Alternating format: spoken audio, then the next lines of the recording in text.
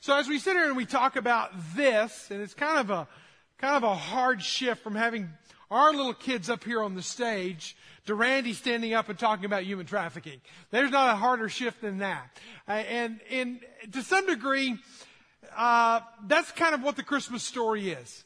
It's this constant contradiction. It's this constant two storylines running side by side of innocence and purity next to sin and guilt and shame. And they're running side by side throughout the life of Christ. And so when we come to the Christmas story this year, we're going to kind of approach it from a different kind of angle, if you will. We're calling it Un-Christmas. And you see that sign around. You see Christmas trees pointed upside down. We're maybe turning them right side up. I don't know, however you want to see it. But we're calling this the Un-Christmas. We're trying to point out the unthinkable elements of Christmas, the uncommon sacrifice of Christmas, the unlikely people who are the recipients of this Christmas gift. We're going to be talking about this over the next few weeks, going right into our Christmas Eve gatherings that will be here at Grace Point. So hopefully you'll plan on being a part of that. And we're starting with the uncommon story today, talking about an uncommon sacrifice. We're not going to talk about Jesus cute and cuddly in a cradle or anything like that. We're going to talk about Jesus dying and suffering on a cross. We're not going to the cradle, we're going to the cross today. And we're going to start there. Because I don't want us to fly into Christmas season and to fly out of it and miss the true impact of this time and what it means. So take your Bibles, be finding the book of 1 John. 1 John chapter 1. Now, you just know by the context of John chapter 1 that we are looking at the beginning of Jesus' ministry. It's not whenever he's a baby in a manger, but we are at the front end of his ministry, just by the fact that we're in John chapter 1. And we're going to see, as he's launching out into his ministry, a statement that was made about him. It was made by John the Baptist, a relative of his, born a few months. I don't know exactly how many months, how much older he was than Jesus. But he was born, and he makes this statement in the public arena. Now, John, you got to understand, had a thriving ministry of his own. He was a prophet. He was a strong prophet. He was kind of an eccentric guy. He liked to wear camel's hair and eat bugs. That was his diet. So he was a little different. But at the same time, he was a powerful, influential prophet. In fact, so powerful and so influential that the Levites came to him at one point and said, "Are you Elijah? Who are you? You're different. You're not just another prophet." And they were really trying to dig into who he was. He said, "Listen, I'm just John. There's a guy coming, though, who's coming after me. I'm not even worthy to tie his sandals. I'm not even worthy to tie his shoes." And he appears the very next day. And whenever Jesus walks on the scene, it's as if this moment in time where John just stops what he's doing. He says, "Everybody look. Listen, behold," is the word he uses. That's an imperative command. He said, "Guys, listen, pay attention, pay attention. Listen, that guy, that's the one you're looking for." And so let's look at that passage right now, John chapter 1, verse 29. The next day, he saw Jesus coming toward him, and he said, "Behold, the Lamb of God, who takes away the sin of the world. This is he whom I said, after me comes a man who ranks before me, because he was before me."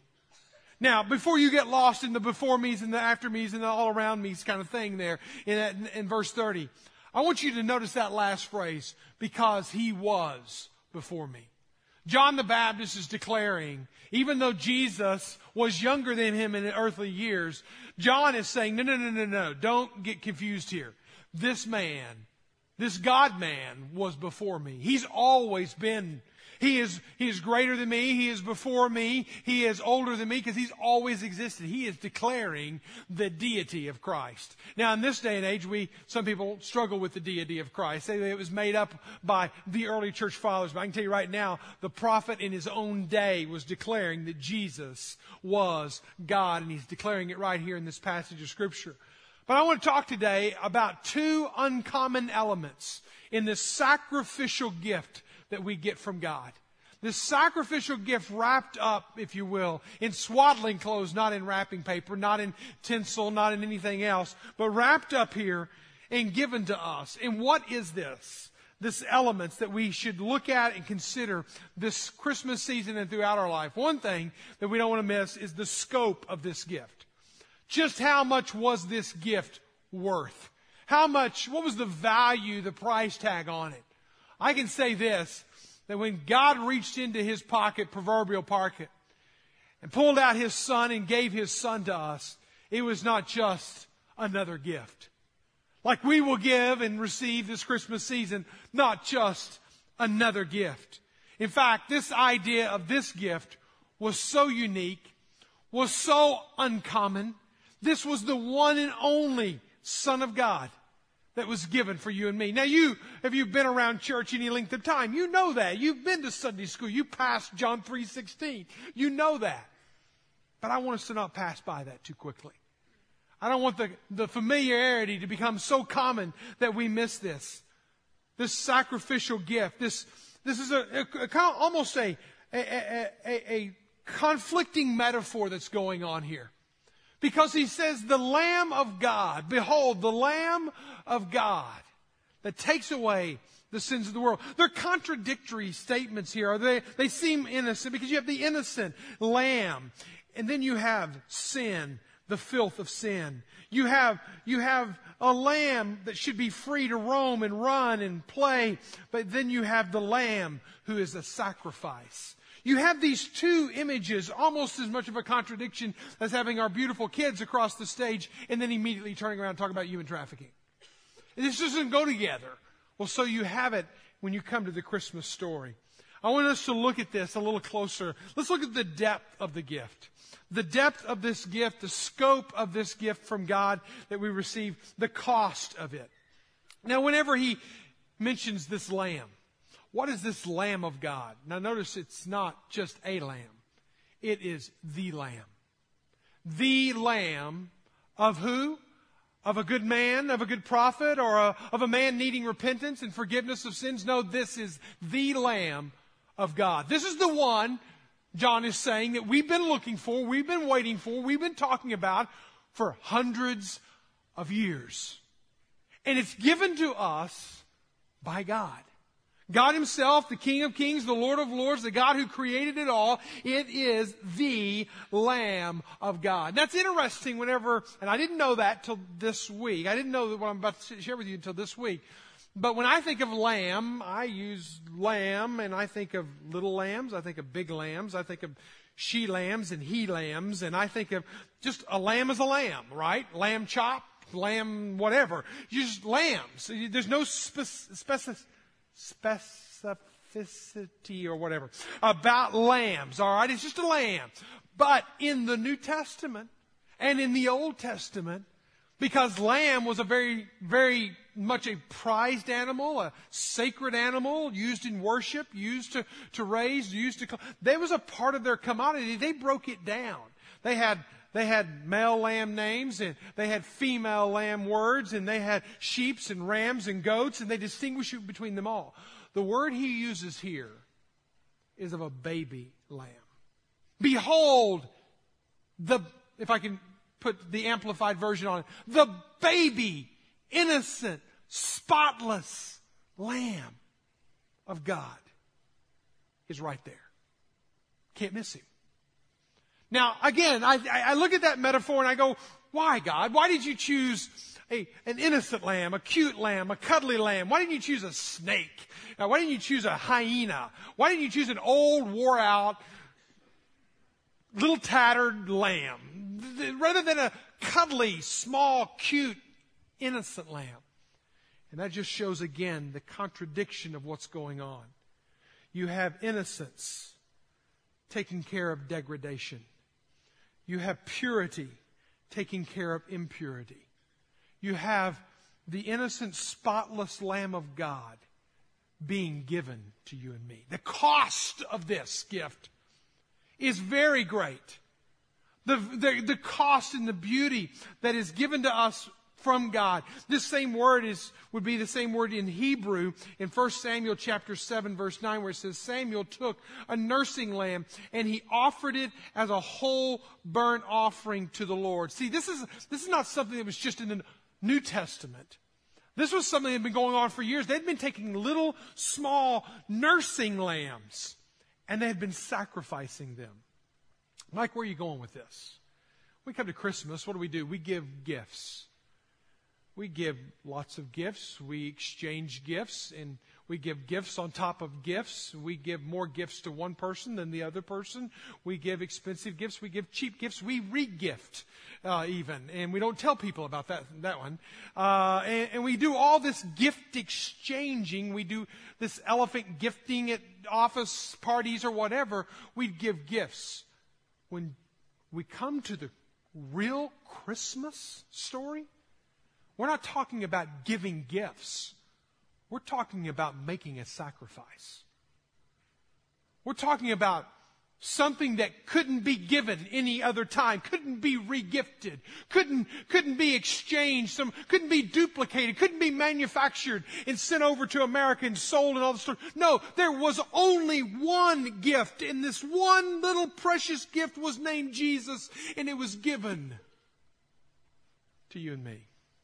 So, in the familiarity of Christmas, let's pause a moment and let's kind of reintroduce this story again afresh, and let's see the precious, innocent gift that we were given, this Lamb of God.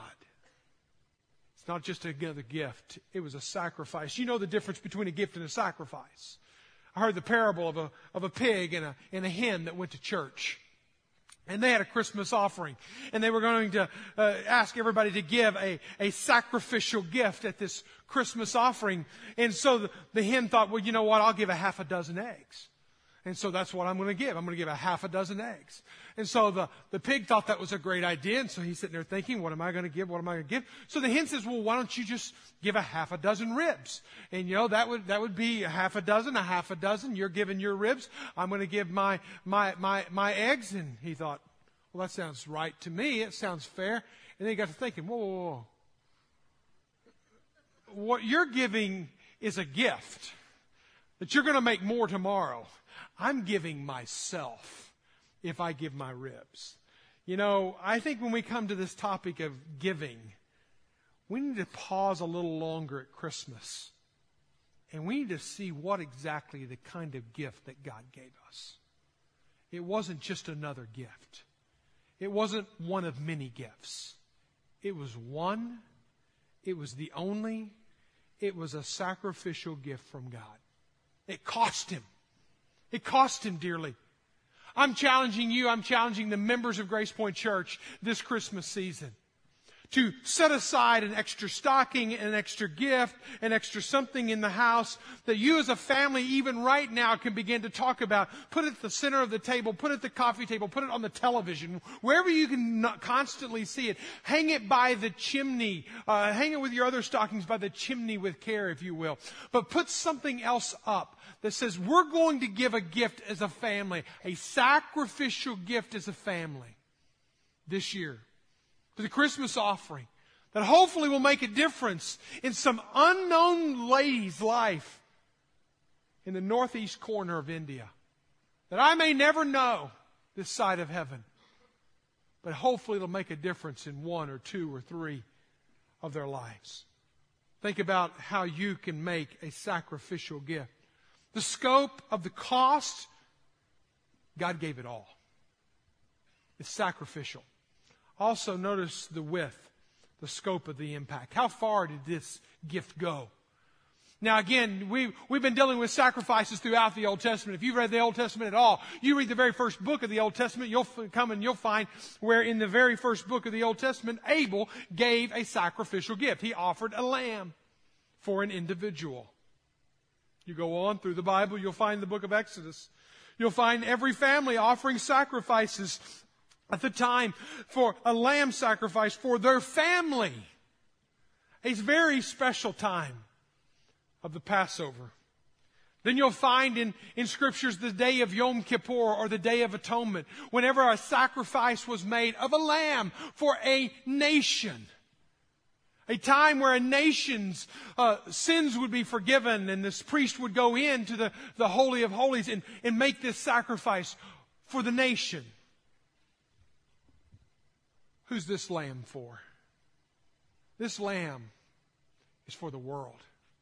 When Jesus came as the Lamb of God to take away the sins of the world, it was for the entire world.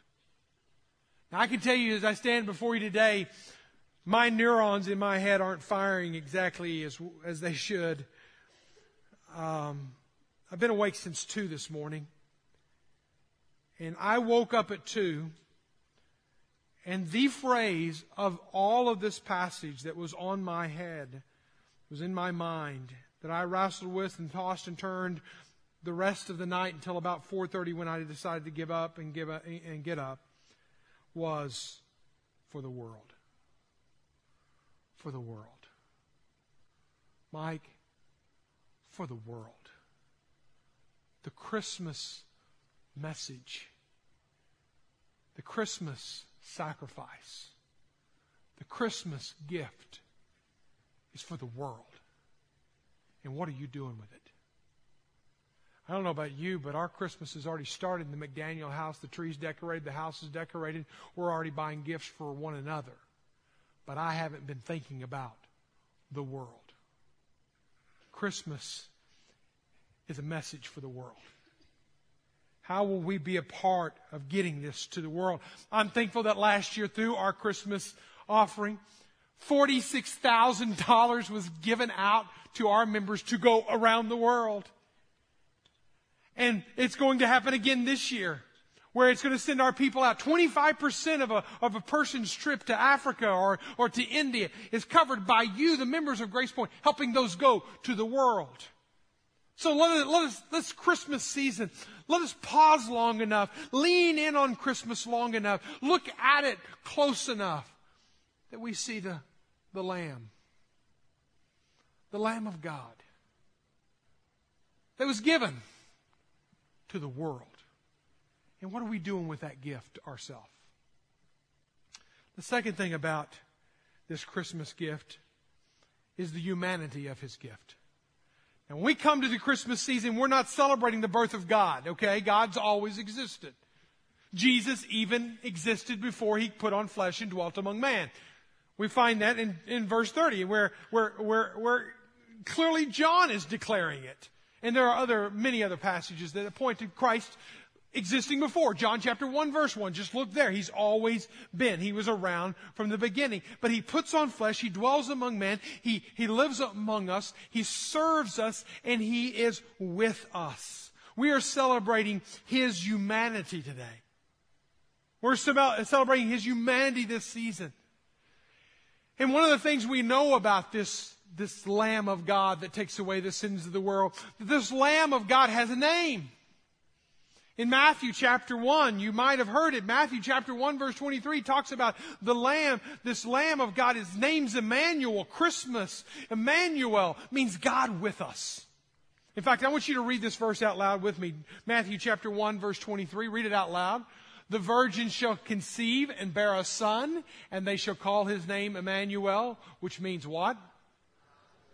God with us. That is one of the things we celebrate when we come to this Christmas season. God coming, living, dwelling, being with us. I like the way it says it in John chapter 1 verse 14 out of the Message. It says that He pitched His tent among us. He literally came and slept where we slept, ate what we ate, lived among us. He is with us. When we come to the story of Christ, it's not just cute, cuddly Jesus pitching His tent and living among us. Jesus grows up. Jesus is going to die. And there's another name given to Jesus. In the same passage, by the way. In the same passage, just a few verses prior to that. And it's the name that He will carry to the cross. It's the name that He will carry on that crucifixion day. His name is Jesus. Jesus means God for us. It says in Matthew chapter 1 verse 21, it says, she will bear a son, And you shall call his name Jesus, for he will save his people from their sins. So in verse 21, he calls him Jesus. In verse 23, he calls him Emmanuel. Which is it? It's both. It is God with us, and it is also God for us. God with us. I love that. I love Emmanuel. It's a very comforting statement to know that I'm not going through this world alone. You're not going through this world alone. We don't go through this world alone when you're in a relationship with Jesus Christ. I also like the next one, though, that God is for us.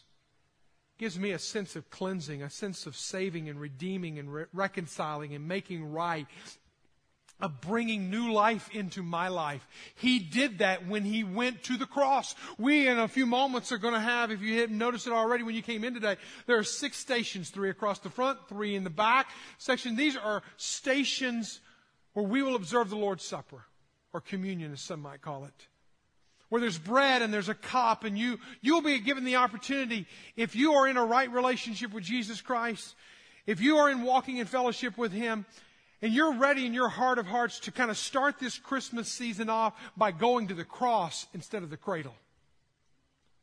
Starting at the cross and working our way back to the cradle.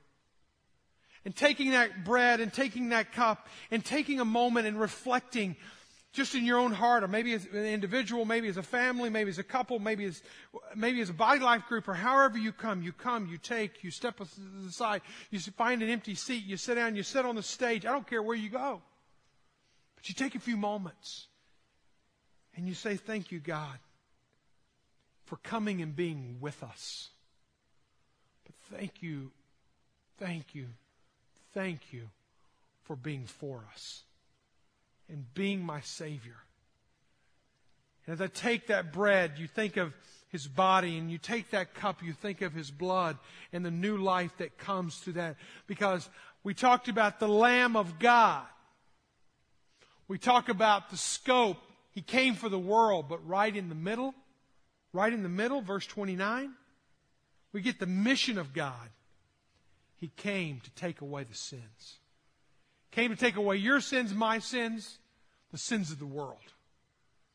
He came to take them away, and he did it in a very sacrificial manner for you and for me.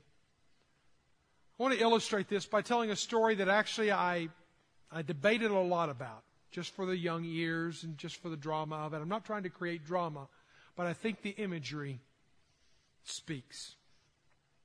It's a story that happened, and I've researched it as best I can. It's several places on the internet, made famous, first of all, by D. James Kennedy, a late pastor out of Florida. And he shares this story of John Griffith, who in the Great Depression in the summer of 1937 takes his son to work. His son was just 8 years old. His name was Greg. He was playing in and out and around where Dad worked. Dad worked at a drawbridge over the Mississippi River that when the tugboats would come down the river, they would raise it up, and it would typically stay raised up, and the boats would go up and down, up and down. And then whenever they needed to, the trains would come through, specifically the Memphis Express. They would lower the bridge down. The trains would come across. They would raise it back up. On this day at 1:07 in the afternoon, John, Dad, hears the distant but ever approaching Memphis Express right on schedule, on its way, about to come across the bridge. And at that moment, Dad jumps back to his station, jumps back at the position, grabs the lever to lower the bridge so that the train can safely pass by. When he catches just out of the corner of his eye a horrific situation where he sees his son that's climbed down in his plane, has climbed down into the gears. And it's too far for Dad to reach, and the train is coming so fast. In this moment, split second in time, he has to make a horrible, horrible decision. There are 400 passengers coming on a train that he doesn't have time to reach down and rescue. Or he can reach down and rescue his boy, but then there would be 400 lives lost. He didn't have time to phone a friend. He didn't have time to think about it. He didn't have time. It is decision on the moment, he pushes the lever, and the worst that you could imagine happened to his little boy. The train passes by.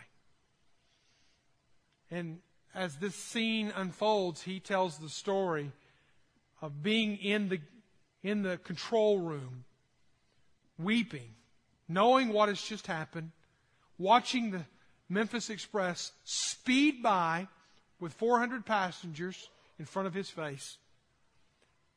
And he said he saw one woman putting on makeup. He saw another man looking at his watch. And not a single one of them knew and appreciated the sacrifice that he had just made. I tell that story because I think it's a lot like us at Christmas, even at Easter. We just speed on by to the next Christmas party, speed on by to the next gift giving, speed on by to Black Friday, speed on by to the next meal and the second meal and the third meal, speed on by, and we just blow right past the greatest gift giver and the greatest gift that's ever been given. I'm asking us, and that's why I'm sharing this message now and not later, is I want us to stop the train here. I want us to reflect now. I want us to look at this cup, and I want us to look at this bread and the stripes and the piercing that is in this bread. And I want us to remember the gift of our Lord. This is a public celebration, the Lord's Supper is. It's a beautiful celebration that we will do together as a family, as a church family. And you're invited, if you're a follower of Christ, to join in and be a part of this. Next Sunday, the second ordinance of the church we will observe. We're going to celebrate baptism. Another beautiful, beautiful display. It's a public declaration moment. If you have given your life to Christ and have never publicly declared out loud before everybody, God and everyone, that you've given your life to Him, then next Sunday is a beautiful opportunity for you. You can sign up online about that. That's enough said on that. Let's focus right here. Would you bow your heads with me?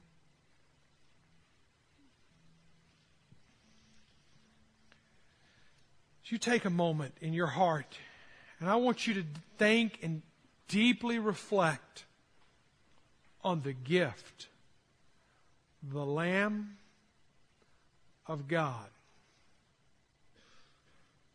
The Lamb of God.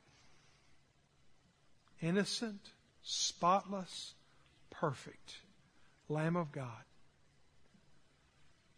who came to spill His blood to take away our sin, and not just ours, the sins of the world. Will the world be on your radar this Christmas? Will you create space in your life, in your budget, in your thinking, in your praying, in your going, in your living for the world?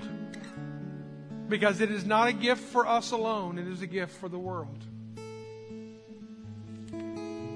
I want to pray, and then we're going to just open up these stations, and you can come when you're ready. You may need to stay and pray for a while. I don't know what you need to do. This is between you and God. But this is your time. Father God, thank you. Thank you for the precious, spotless, innocent Lamb. The gift that was given, uncommon,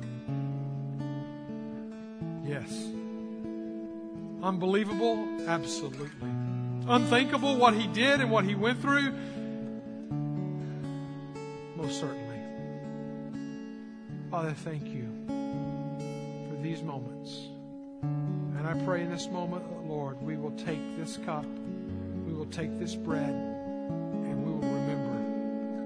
And we will set on course the rest of our Christmas season to be one that we will not speed past, blow past, looking at our watches, putting on our makeup, your sacrifice, but we will pause.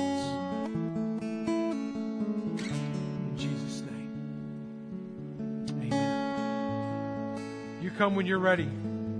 Stations across the front, stations around the back. This is your time.